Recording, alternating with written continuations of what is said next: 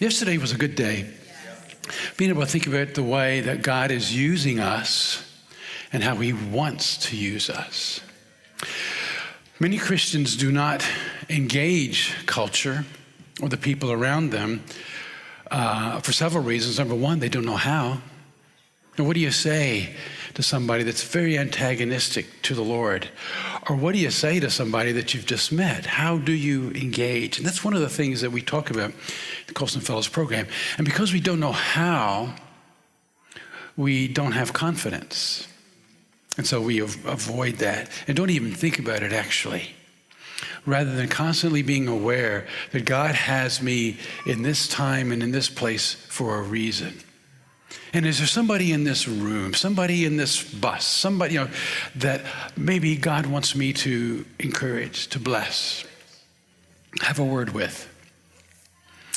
And that kind of an attitude, just think if every Christian did that and became sensitive to the word and the leading of God, what would happen? What would happen? People are more ready than you would ever believe. They really are. And if we're kind and winsome and gracious, it's powerful. It really, really is. So I want to talk about this cultural moment. We use this phrase a lot at the Colson Center because it's important. In Acts chapter 13, the Apostle Paul was talking about the history of God working through the world. And he comes to David. And in verse 36 of Acts 13, he says this. He says, "And David, who served the purposes of God for his generation, fell asleep when he died." And isn't that a beautiful way? I want to serve the purposes of God in my generation, and that is in my time. I can't do what I did 15 years ago.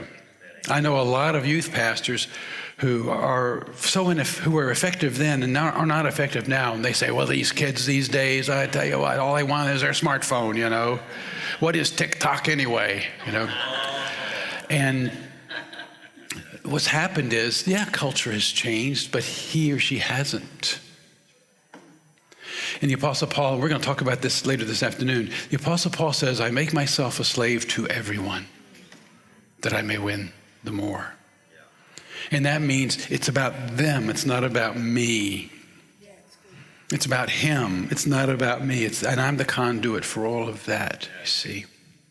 So this cultural moment, Mark Dury did such a great job giving us some insight into the lies.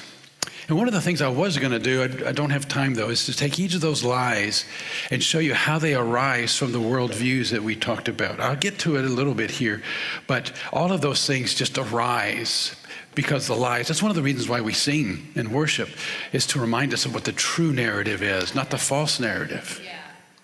So with that in mind, I want you to think about this. Number one, this remote is not working. There we go. My bad. I love this phrase, to ignite hope. In fact, the Colson Center mission statement starts with these two words, ignite hope. I like the word ignite, not just to give, but to ignite, that is, among people. Because if there's anything that our world needs now, it's hope. I mean, it's there, they just don't know it.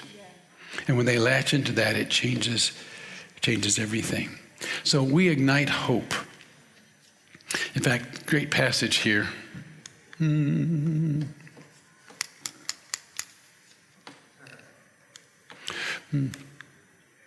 right.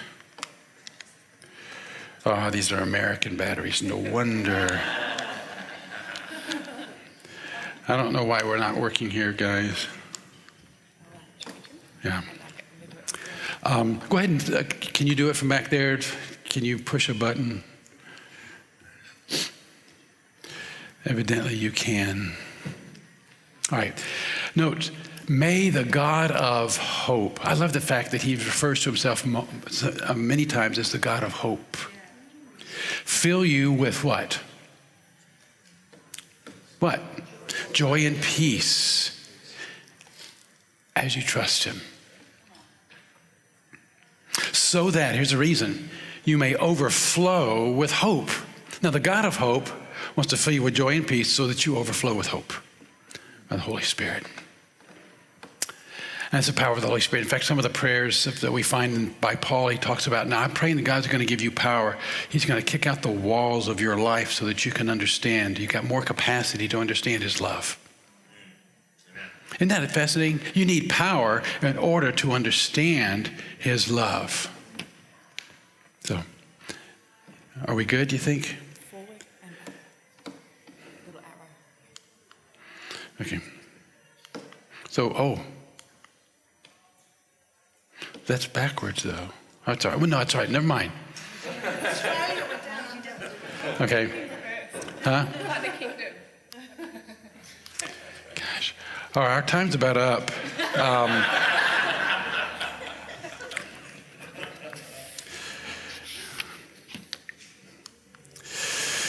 William Butler Yeats was a poet. He's a politician, Irish. One of the great poets of the late 19th and early 20th century. After World War II, he was giving some insights in his own life. If you remember, after World War I, we entered into the phase known as the lost generation. All the youth were just devastated by the atrocities of World War I. The war to end all wars, if only that had been true. And as he saw the world dissembling around him after the war, you thought there would be great joy because the peace had come. But things were falling apart. And this is one of his most well-known poems. It's not a long poem. But notice what he says here. Things fall apart. The center cannot hold. The blood-dimmed tide is loose, and everywhere the ceremony of innocence is drowned. The best lack all conviction, while the worst are full of passionate intensity. Sounds like today, doesn't it? And it's true, the center doesn't hold.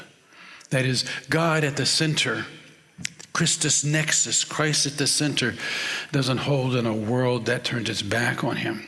And in this cultural moment we find ourselves, and I'll talk a little bit more about that in just a second. In Dostoevsky's book, The Brothers Karamazov, I'm sure you've all read it. It's only 800 pages. No, it's not that long. Dostoevsky was an incredible believer, as you know. He and Tolstoy both. In fact, once when I was in Russia, I was talking to some of the military guys, and they were telling me that there was this revival among the military in Russia. And this is, a number of years ago. And I said, how can you have a revival? You don't have Bibles.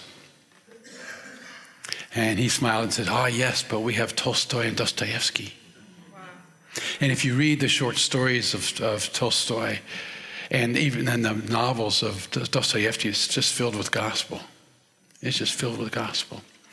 But in The Brothers K, he says, one of the sons, I won't tell you the whole plot because it's rather overwhelming, but he says here that it's good to be without God. It's good not to believe in heaven. Therefore, you can just be yourself. You don't have to worry.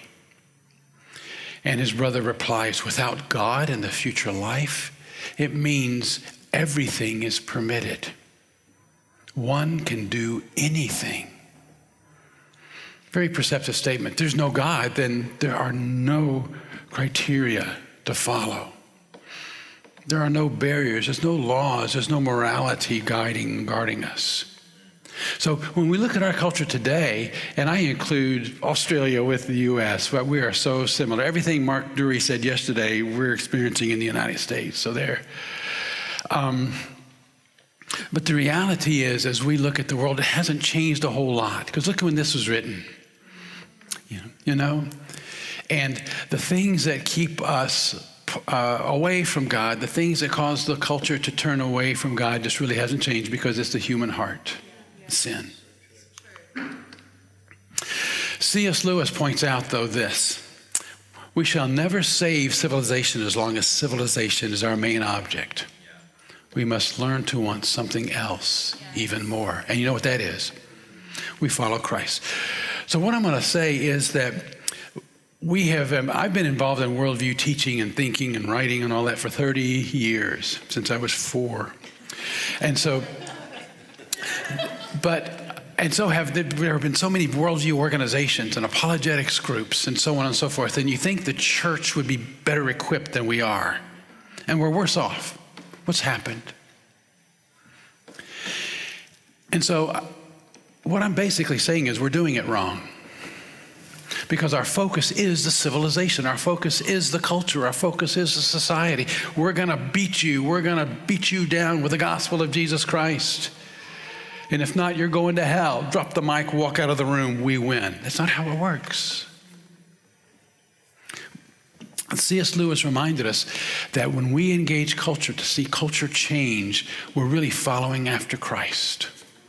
Amen. And that's a byproduct of following after Christ. Yeah. So many people, and I'm going to quote this several times, so many people get so wrapped up in their apologetics ministry and their worldview ministry, they forget God. Yeah. They forget Christ. It becomes about them, or it becomes about winning the argument. It becomes about the methods and so on. When God is looking for people to be used by him to serve, it's people after his heart. Because there the Spirit empowers us and overflows into the people around us so that hope ignites. So that's what I'm going to talk about this morning in a roundabout way, because I think it helps us as we think out loud about how God is leading us. And The Great Divorce, as I mentioned, is one of my favorite, probably my favorite C.S. Lewis book. He mentioned this. You've heard me say this before. There have been men before who got so interested in proving the existence of God they came to care nothing for God himself. As if the good Lord had nothing to do but exist.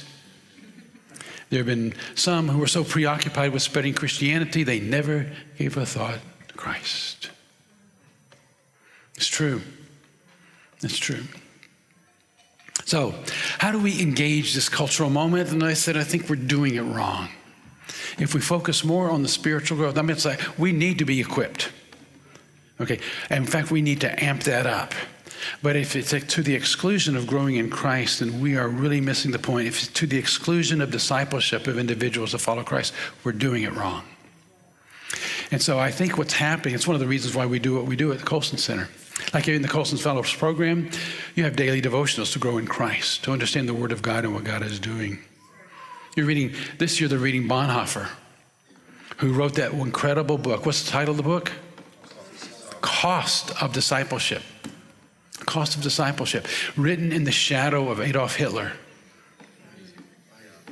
written in the shadow of Nazi Germany, talking about faithfulness to Christ, sacrifice to Christ. And of course, he himself, Bonhoeffer, was murdered, executed by the Nazis. And before he was hanged, he got on his knees and gave thanks to God. Amazing. So let's do it right. Well, let's try to do it right. We're sinful people. But let's start thinking out loud about some things. I'm going to leave these PowerPoints, by the way, again, as you can get it, because I know a lot of you are going to try to write this down. If you want to take photographs, that's all right. Just let me know. My best side. You can get that, okay. But looking back at the last few decades, dominated by modernism and postmodernism, and now where we are, we have postmodernism kind of segueing into where we are now, a free-floating society. The motto of the modernistic order was, you tell me, I want to learn, tell me. But now I want to be involved. I think that's a good thing, okay?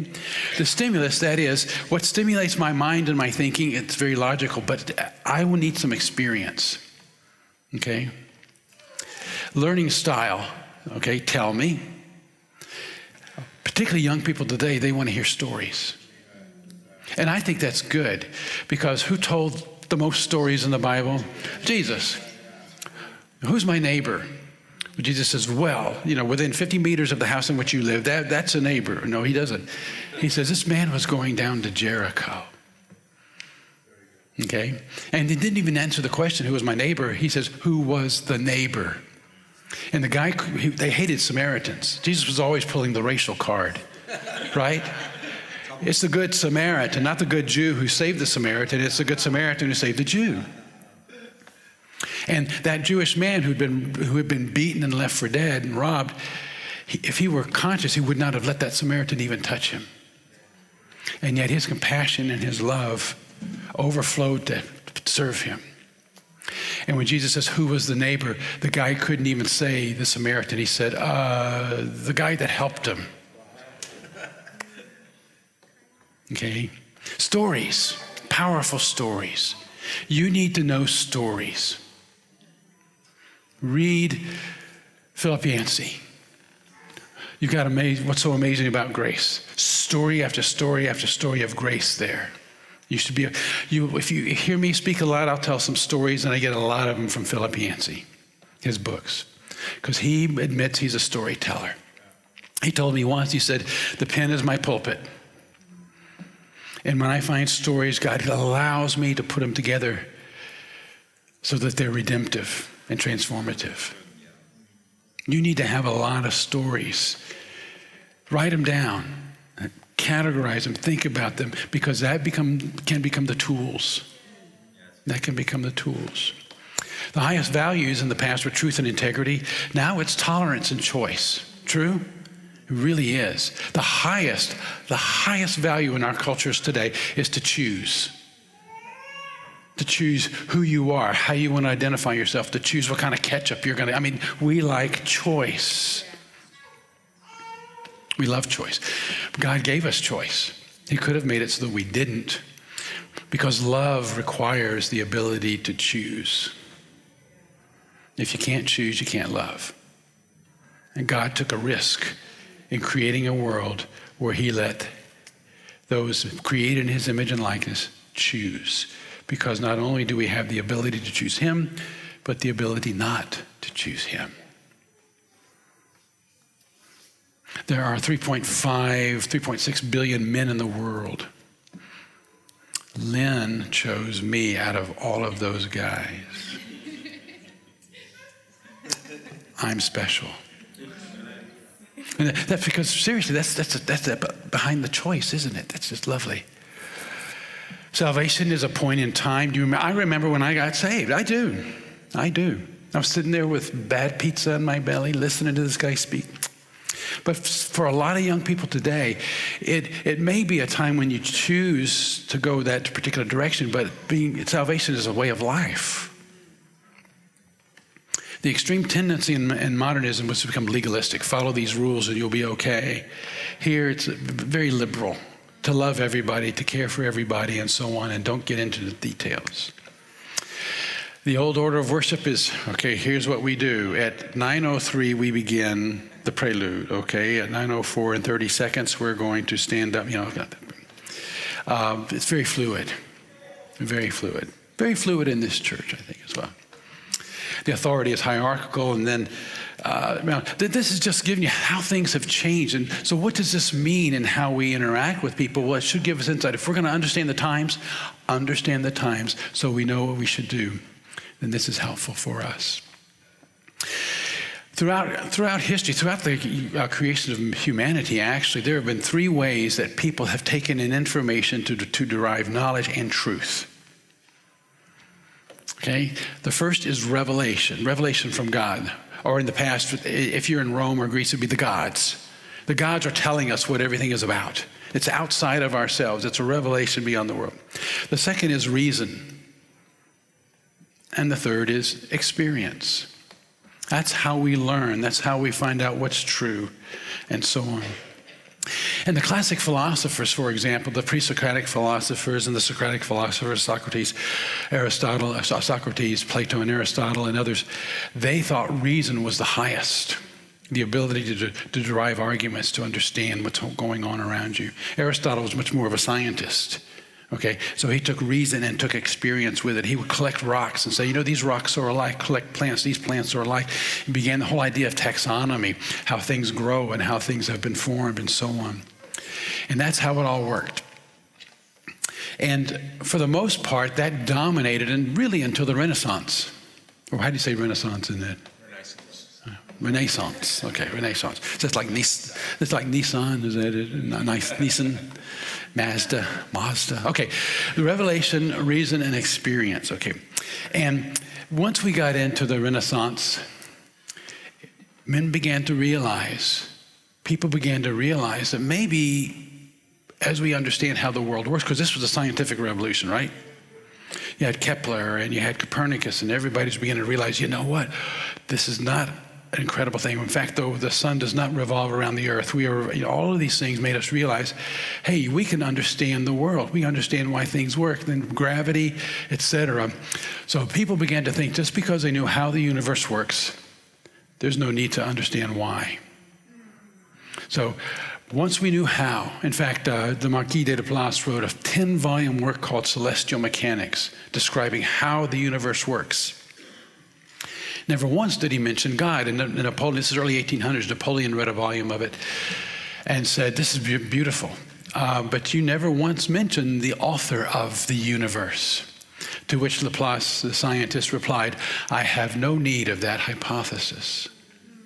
Now, if you're doing science and you're studying how it works, you could say, well, it works for a scientist and it works for a Christian. It's the same thing. The Christian assumes there's a God, and the scientist doesn't. But it's there's the same rules, right? And that's important to recognize. So what they did was they got rid of revelation. We don't need God anymore. We don't need the scriptures anymore. All we need is reason and experience. And that's what the scientific method is, isn't it? It's reason and experiments. They come up with a hypothesis and they go into the laboratory or they go wherever they do and they test it. So they're learning more about the universe. Reason and experience dominated the Renaissance. No need for God.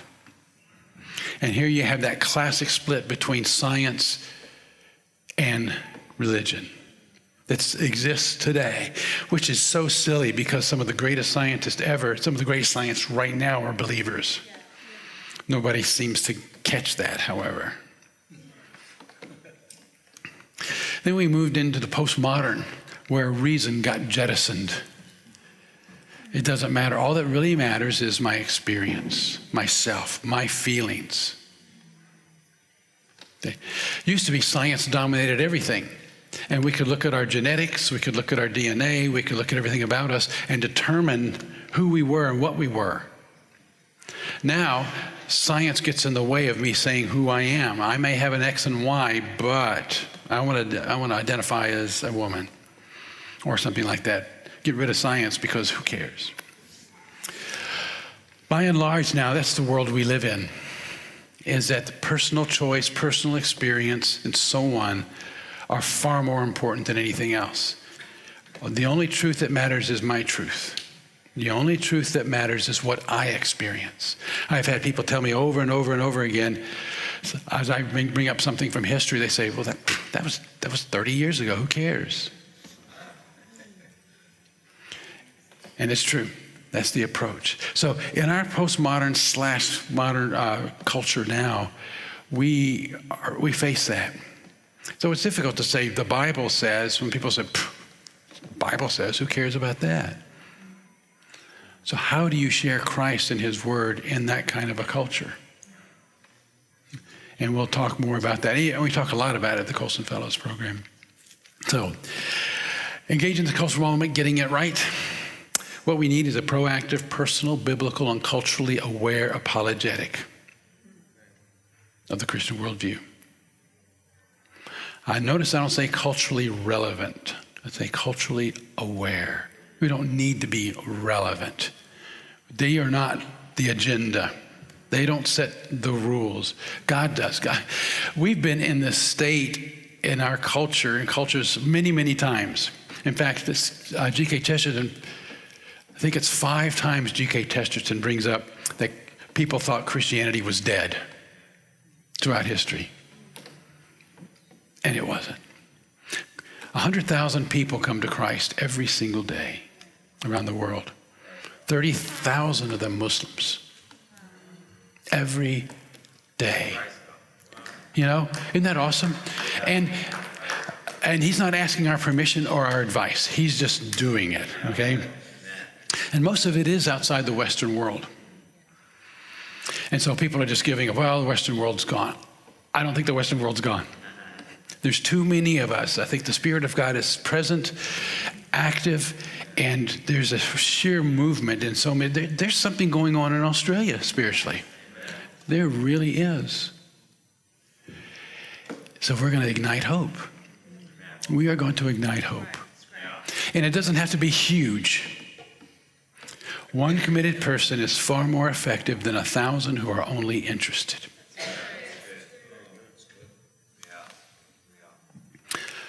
Getting it right. All right. So let's talk about these three. The idea of revelation, I think, is important. We talk about the Christian narrative, the worldviews. And a worldview simply is a story. That's all it is. It's a story of how everything came together and how it's progressing and where it's going. I'm going to talk about that a little bit tomorrow morning at church. It is tomorrow morning, right? Okay. Yeah, what day is it? Yeah. But the beautiful reality of the Christian narrative is the story, that every story you ever hear is derived. Every movie, every television show, every book is a derivative of the story that we find ourselves in. Creation, fall, I forgot my Bible. Creation, fall, redemption, restoration. Walk out with my Bible. Well, I've got my Bible actually on my phone and on my iPad and everything else, but I wanted to hold it. Okay. In the Bible, for example, of course, Pastor Zoe has her Bible. And it's Greek. Oh, wait a minute. Upside down. Okay. The Bible opens with creation. In the beginning, God created everything. It's not long before the second chapter. The second act in the drama is what? Okay, the fall. I have it up on the screen just in case you want to. Okay. Where does this occur? What chapter? Yeah, chapter 3. And the fall, of course, gets right at the heart of God, allowing us to choose. Allowing us to choose. We chose not to follow. You say, well, no, they chose, Adam and Eve. I don't want to follow them. Well, yes, you would. You do the same thing, and we continue to do the same thing. And what happened then, of course, was the beauty and the perfection and the innocence of all of the things that God had created were spoiled. This was no longer the land of the living. This became the land of the dying. Yeah.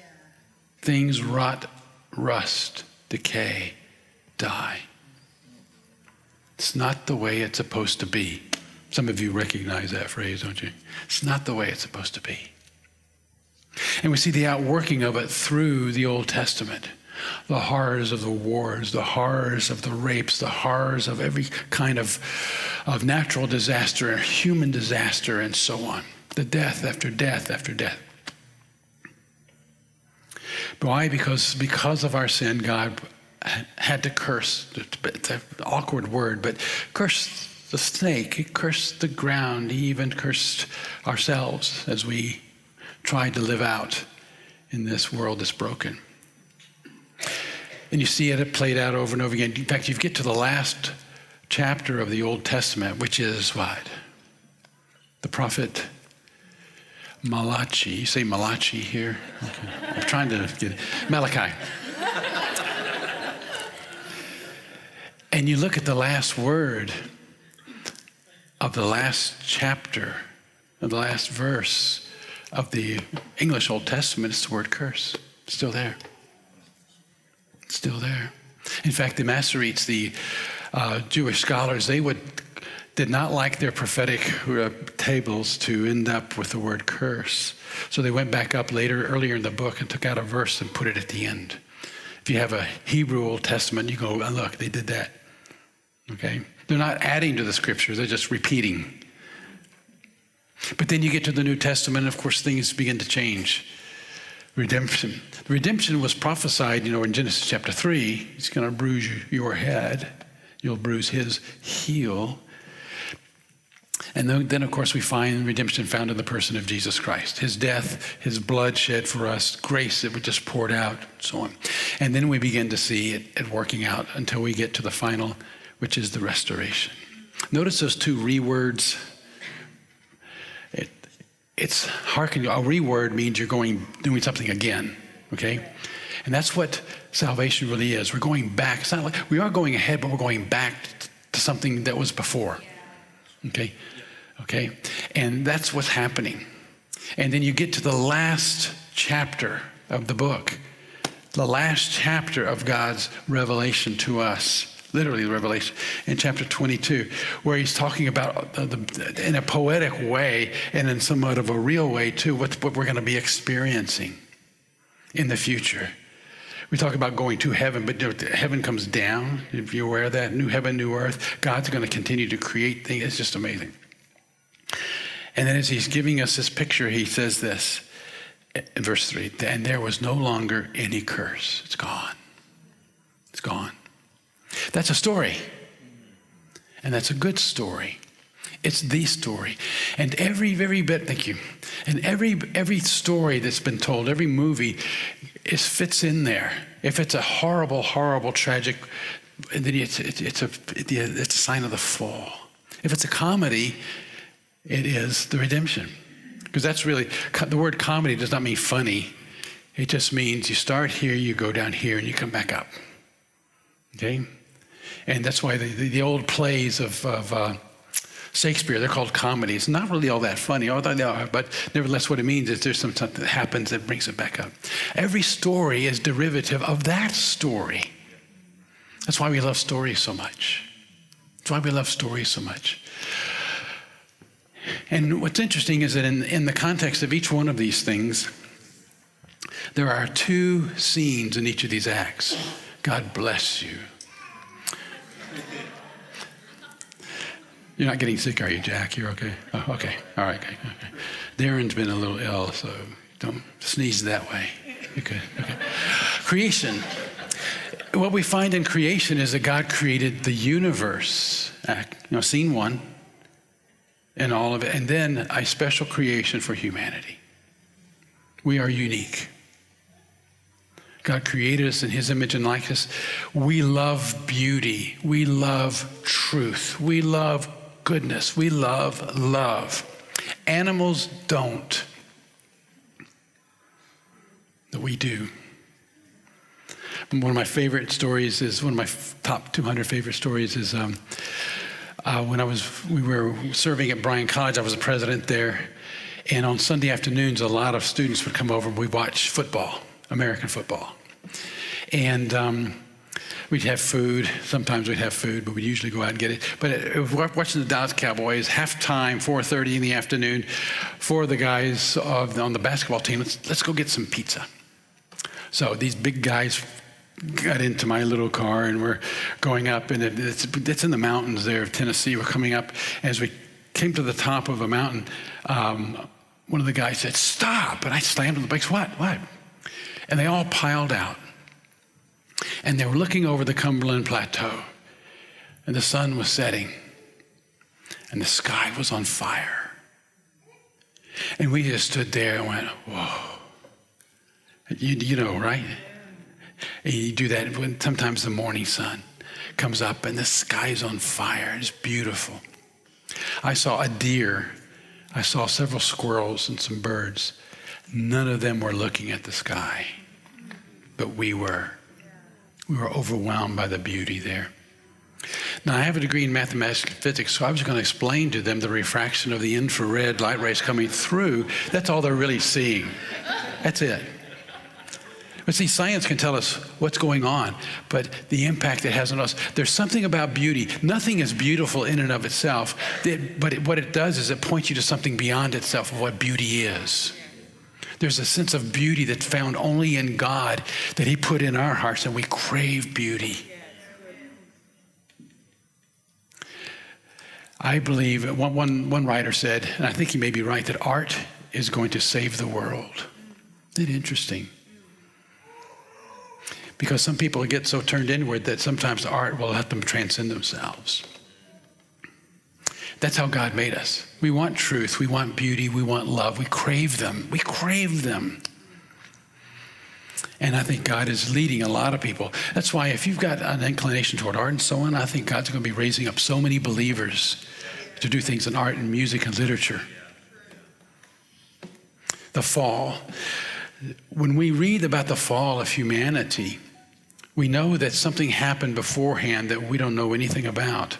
Where did the serpent come from? Where did that sense of evil come from? Where did that rebellion against God already exist? How did it exist, right? We get some inclination in Isaiah and Ezekiel about Lucifer falling, and wanting to be like the Most High God. But even that is somewhat sketchy. We're not exactly sure what happened, but we know that there was a fall before we fell. And in the sense of redemption, God worked through the nation Israel. He gave laws. He gave directions of how they were supposed to live in the land. But all this was a shadow of what Jesus was going to do and who he was going to be. And the restoration, I am saved, but I will be saved. I have salvation, but I will have salvation. All those things. There's already not yet perspective of who we are and what's going to happen. So when we think about the great story that we can tell, the great narrative that we have, that we're living through, this is the truth by which every other truth is measured. Reason. The idea, of course, that God gives us so much opportunity to be apologetic in a good way with people who have questions. Stephen Fry was asked this question. If you could talk to God, what would you say?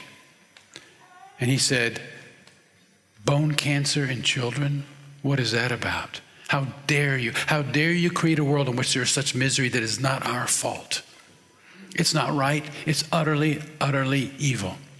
Why should I respect a capricious, mean-spirited, stupid God who creates the world, a world that is so full of injustice and pain?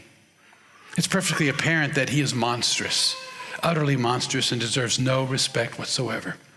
The moment you banish him, that is, become an atheist, banish him, life becomes simpler, purer, cleaner, more worth living, in my opinion. This is on an Irish TV program, interview program with, Irish, Anglican, I forget. But, so what would you say to Stephen Fry? I'm not sure. I don't think he is. How many people who have suffered so much and struggled so much say, how could you do this? He has said nothing there that you don't find coming out of the mouth or the pen of David, Habakkuk, Jeremiah, and Job. It's one of the beautiful things about Christianity is that in the scriptures itself, you have faithful people shaking their fists at God. Why? You know that wonderful passage, as a deer pants for the water brook, so my soul pants for you. We quote that verse, but the next verse says, I'm panting for you because where are you? Where are you? The beautiful thing is on this side of the resurrection, we're going to struggle. It's going to be hard at times. We'll have periods of doubt and uncertainty. That's why we come back again and again and let God fill us and remind us that one day this veil is going to be lifted and we'll be fully known as we are known. That's good. And so Stephen Fry, to sit down and talk with him, that's one of the things we're doing more and more in the Colson Fellows program. Here's how you respond to somebody who struggles with the problem of evil. And because they deserve an answer. And he wants to talk to God, and maybe God can use us to talk to him. I was fascinated yesterday when Mark Dury talked about the lady Susanna. I forget her, the children's book writer. I forgot her last name. Yeah, she was Scottish. McFarlane, Susanna McFarlane. How she was a flaming liberal. Not flaming liberal, atheist, and became a believer. And it's pretty cool. It's pretty cool. I do not like Twitter Only a very small percentage of people in the world get on Twitter, but everybody believes if Twitter says it, it's true. But here's a fellow whose name is Beelzebub. Beelzebub. And but he's arguing that Jesus Christ never really existed, okay? And he says, show in a repeatable, verifiable way that God exists using the scientific method. As for the DNA, you would have to not only produce it, but show that it was for Jesus of Nazareth and the DNA was from someone who was divine. So he was arguing with somebody about Jesus being God and existing. And then he goes on to say, somebody says, but there are stories about Jesus and so on. He says, no, there are stories of him being resurrected, just like many other fictional gods. And you don't know that he exists. You merely believe. Knowledge requires evidence and reasoning. Boomer, whoever Boomer is. Okay, Boomer. Okay. Sorry, but your opinion is wrong. And he says, my statement about knowledge is true by definition. My statement about Jesus is the most likely truth given the complete lack of comment about him in the historical record. Now, he gets away with that. The reality is, I think, have you ever heard of Suetonius and Tacitus and Josephus where Jesus is mentioned? But nobody's going to look up. Nobody's going to try to find out. And as a result, there will be a lot of people who will take what he says as being gospel true because it's on the internet, because of that. It deserves a response. And, we need to pray for this guy in a positive way. So reason is important. We need to have reasonable responses to people who will say things that are just flat out wrong. Richard Dawkins is great for doing that. He'll just throw things out there and people say, well, that's Richard Dawkins. And he criticizes Christians for not doing anything important. You got TV shows and you raise money. Big deal. Once you go out and discover something in science or something. And so I simply replied that in the 100 and some years they have a record of the Nobel Prize that 2/3 of all prizes have been delivered to Christians, and then 22% to Jews. And in physics, of all things, there have been over 100 in the last century or so that have been believers winning the Nobel Prize in physics. I think that's pretty good. But see, he gets away saying that, and nobody answers. I think he knows better now, but he never corrects himself. Paul Gould. This is going to be a textbook next year, by the way, in the program. Paul Gould's book entitled Cultural Apologetics. It is so good. And we're going to get him involved in doing webinars with us. Notice he says, reason guides us on the quest for truth. The conscience leads us to goodness, and the imagination transports us toward beauty. This is also why we have intellectuals, prophets, and artists. They can perform a priestly duty, leading us, if we allow them, toward the ultimate object of our soul's longing, Jesus Christ, the source of all truth, goodness, and beauty. Yeah. We were having dinner at Leanne's last night, and Phil's. It was a lot of fun. It was good. We laughed a lot, didn't we? Oh, my gosh. But we were talking about this, and I said, what are your favorite animated movies? And everybody began to name various animated movies. And whenever I ask that question, by the time you get everybody's favorite movie, well, I liked In-N-Out, or I like Monsters, Inc., or I like Toy Story, or I like Wall-E. That was really funny. And you find out that the majority of those they mention are Pixar. And I said, did you know that the guy who is the creative genius behind all of these is a guy named Peter Docter, D-O-C-T-E-R. You ought to look him up. He's an incredible believer. He writes most of these stories. He even voices some of the characters. In the movie In-N-Out, his daughter was one of the little girls. So people will look at animated movies and they'll talk about the depth of the Pixar movies.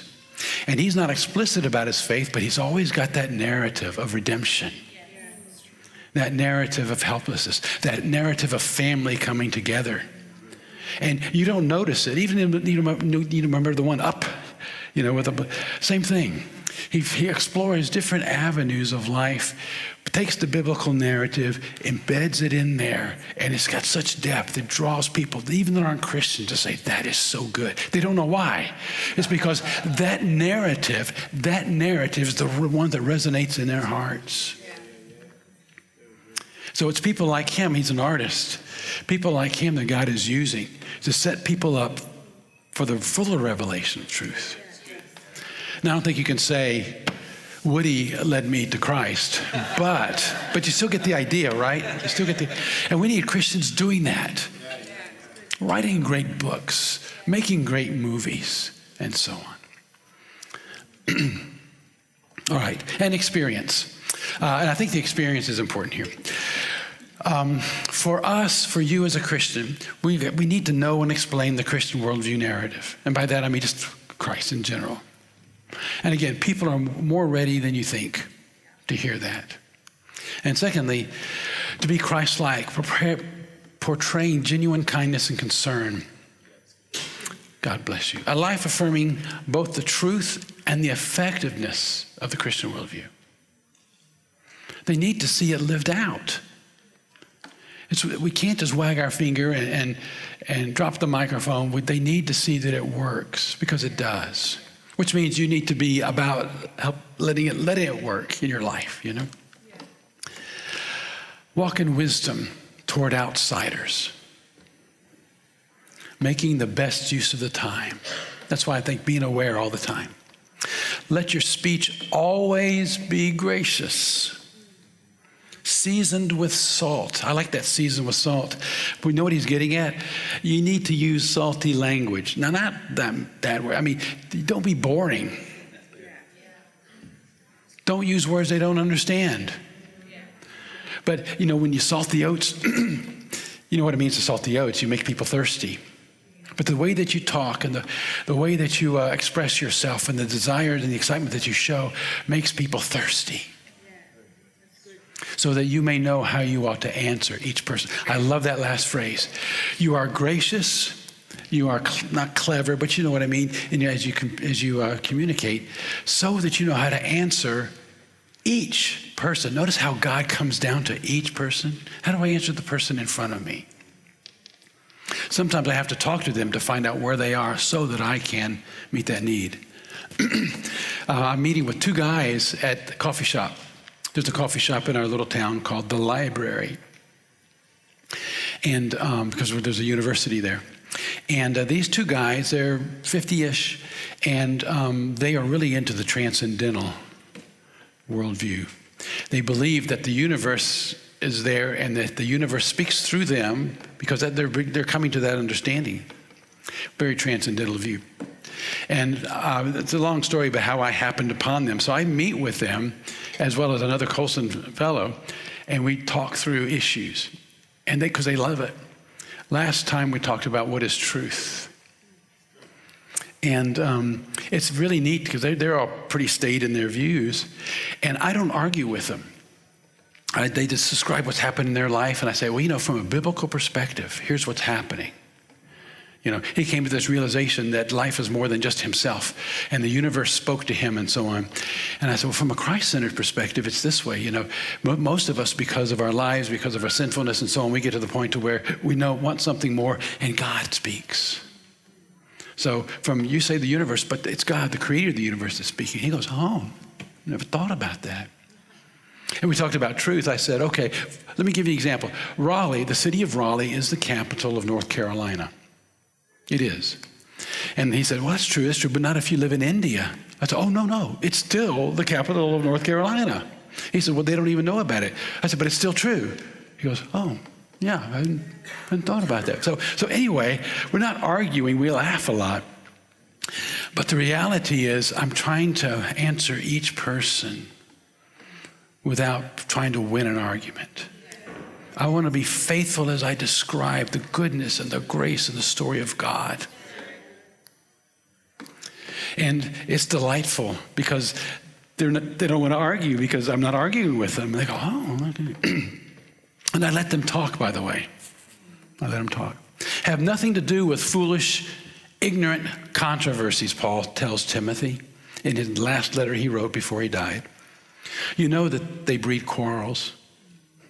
And the Lord's servant must not be quarrelsome, but kind to most people. No, kind to everyone. Kind to everyone. Able to teach. That you need to be equipped. Able to teach. Patiently enduring evil, no matter what they say, what happens around you. Correcting his opponents with gentleness, that God may perhaps grant them repentance, leading to a knowledge of the truth. That they will want that.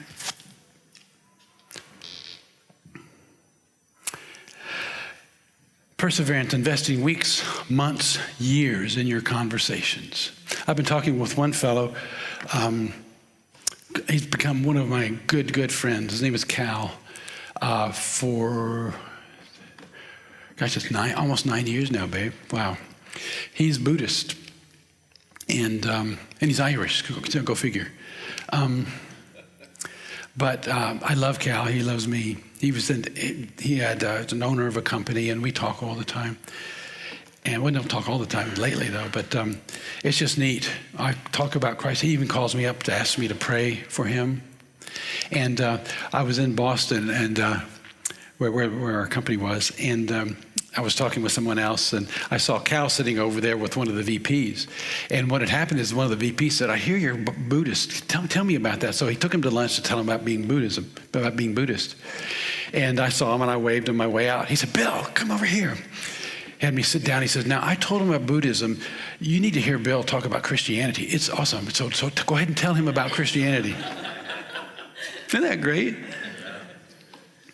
But that's sometimes it takes forever to get there. One guy, the guy who was a CEO of this company, I've been talking with him for 12 years. We pray every morning together now. He struggles a lot with life, and he's doing pretty well. He's married and has a little girl. He got married when he was 41. Yeah. He had a lot of addictions as well. But it's taken years. Sometimes we want it to be just a comment. Boom, we're done. Yeah. But sometimes you're there for a long, long time. Let me give you an example here. Thought I'd do a cartoon break here.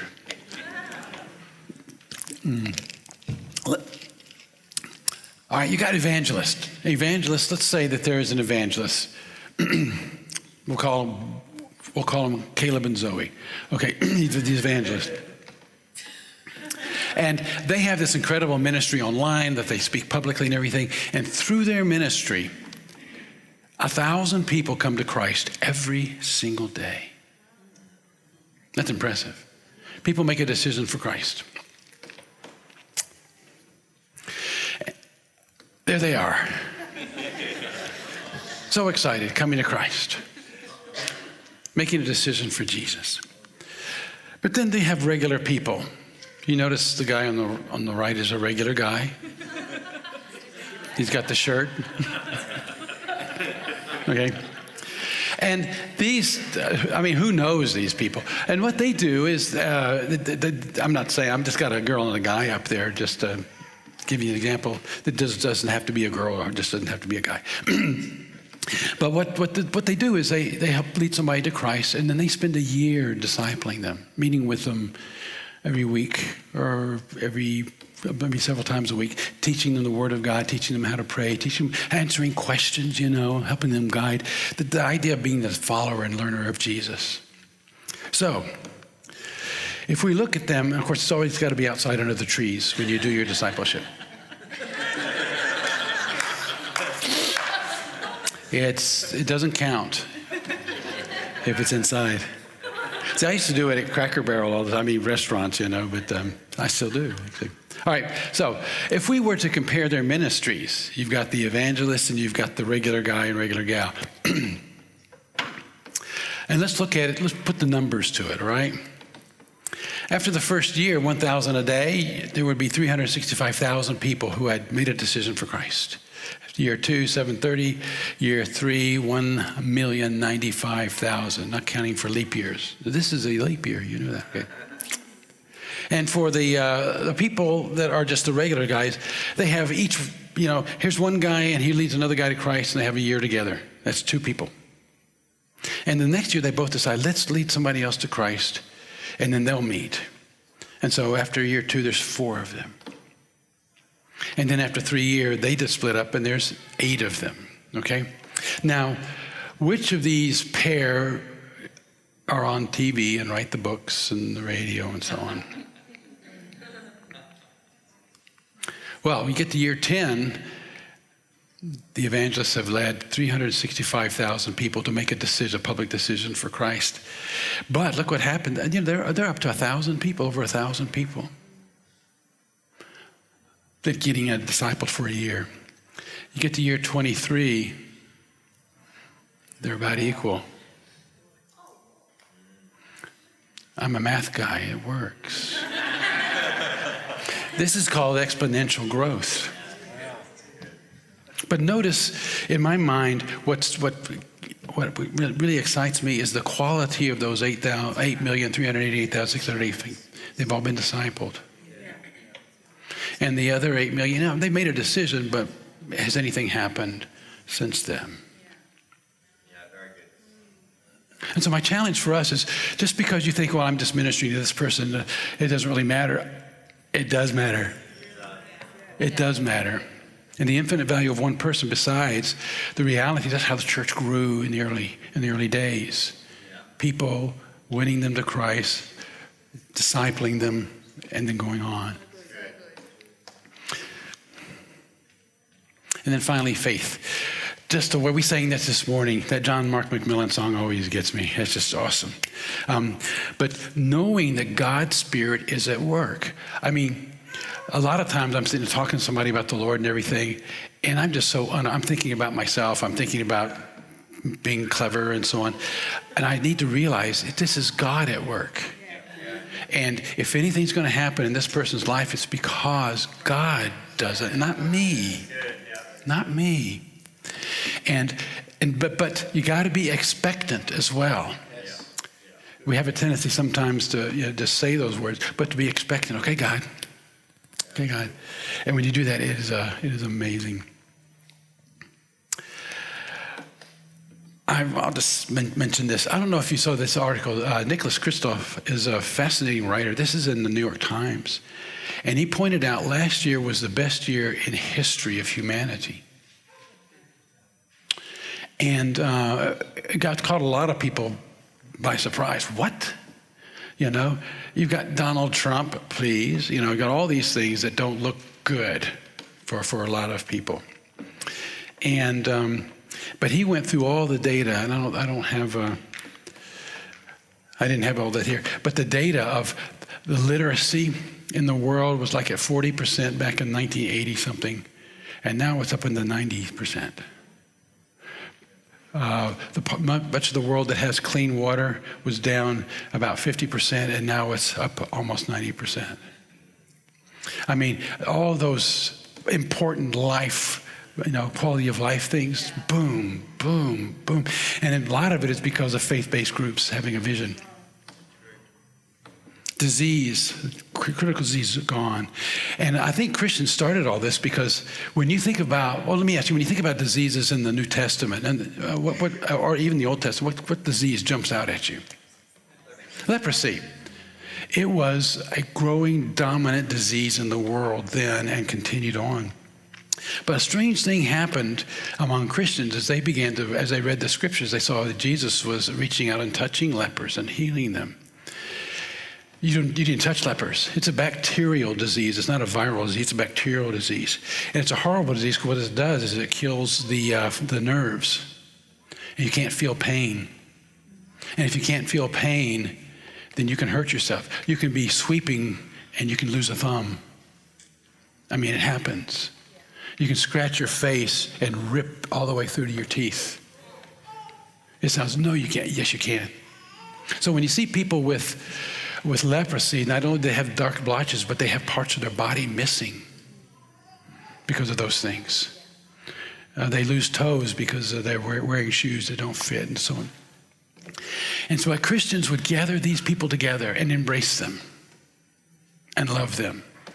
And so many of them came to Christ. It's just an amazing, amazing story. But by bringing them together and ministering them, because they were outcast in society, let's bring them together and we will love them. All over Europe, all over Asia, believers were doing that in the early centuries, and it continues to today. So that leprosy almost disappeared. There are still cases of it, but not the 20, 30 million that came every year, but maybe it's in the thousands they're cared for. And you will read the text and they'll say Christians basically brought about the end of leprosy as a horrible, horrible disease to the world. That's what Christians do. That's what Christians do. And so when I think about all that, I get very excited because we have a great legacy in our world. And I think this is what we want to do, right? This is what we want to do. And you do that by loving and caring and sharing in ways that I think are so, so meaningful. Speaking of C.S. Lewis, hope is one of the theological virtues.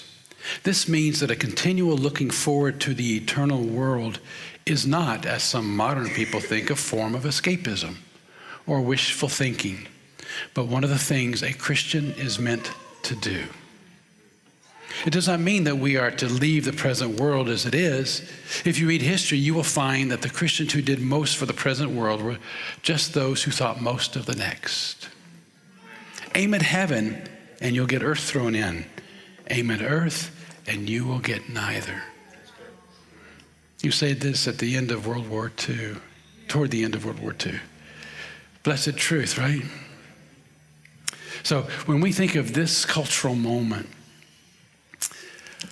when it comes to representing Christ, I said, we're talking about engaging the culture. I think we've been doing it wrong.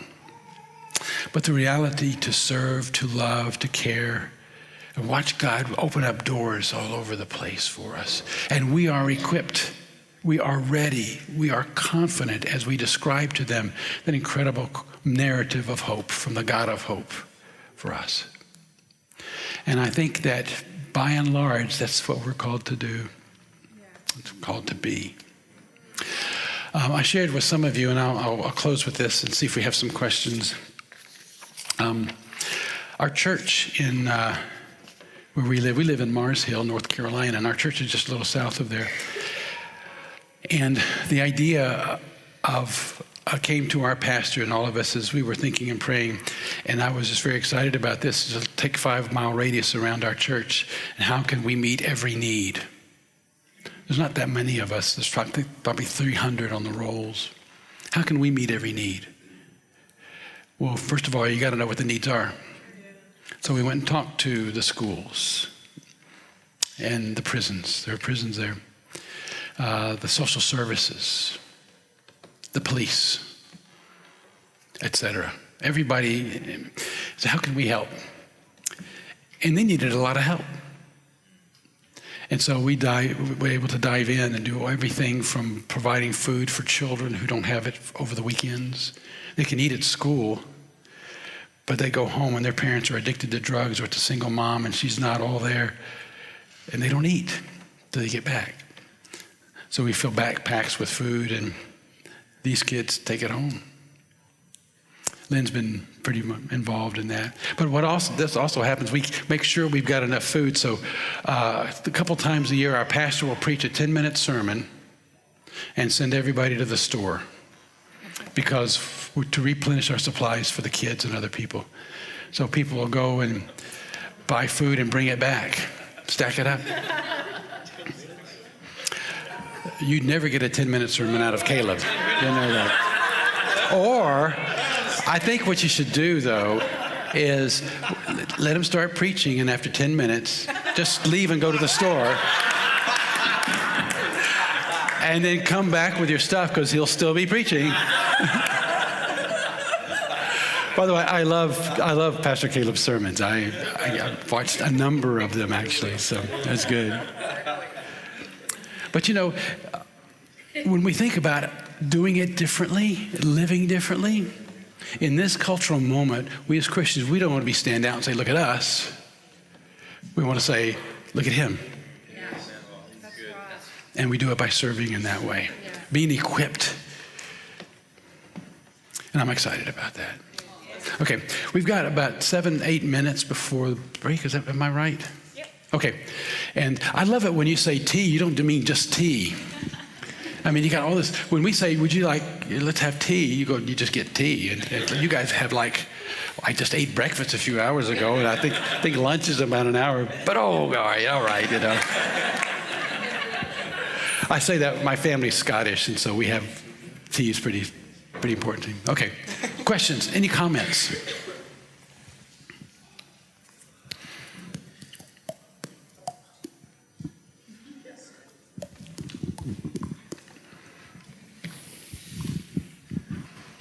You were talking about yesterday about Paul and his ministry and getting into the shoes, if you like, of those he was attempting to reach. Can you elaborate on that a bit more, perhaps? Well, say that again. I missed Paul's ministry and his approach to getting into the shoes of the people he was trying to reach, yes. living in the community. Actually, we'll talk a little bit about that this afternoon, if that's okay. I'm following up. I'll try to get some good examples. I have some good examples of that, but the passage that Nick is referring to is 1 Corinthians 9, where Paul says, I make myself a slave to everyone. That passage has really changed the way I look at ministry. The word is not just servant, it's not diakonos, it is the word doulos, it's the bond slave.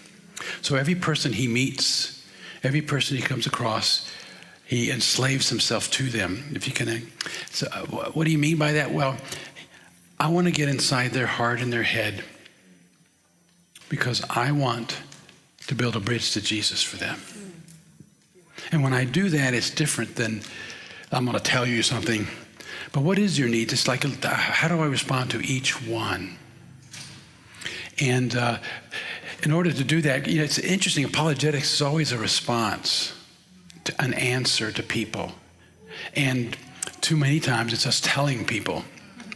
So you get to know them a little bit, even if it's just a casual acquaintance, find out some things and so on. And there's always connection with somebody, And then, if nothing else, to be able to share your own story.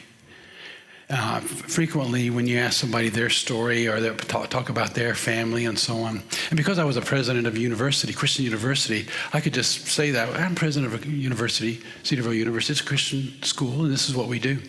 And if there's any interest in that at all, I'll get a question about that. You can talk about your involvement in church. And in the ministry. I wouldn't say I go to church because that doesn't always make some people feel comfortable because all of a sudden they'll stop cussing and they'll, clean up, get rid of their beer. Oh, really?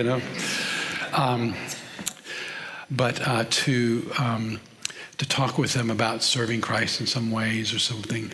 I'll even talk about, I was getting ready to go in the space program and God got a hold of my life and just changed. I wanted something higher than being an astronaut, But people nobody I've ever talked to has been offended. Ever. They find it interesting. Or they just don't respond to it at all. In which case I shake off my shoes and, no, I don't.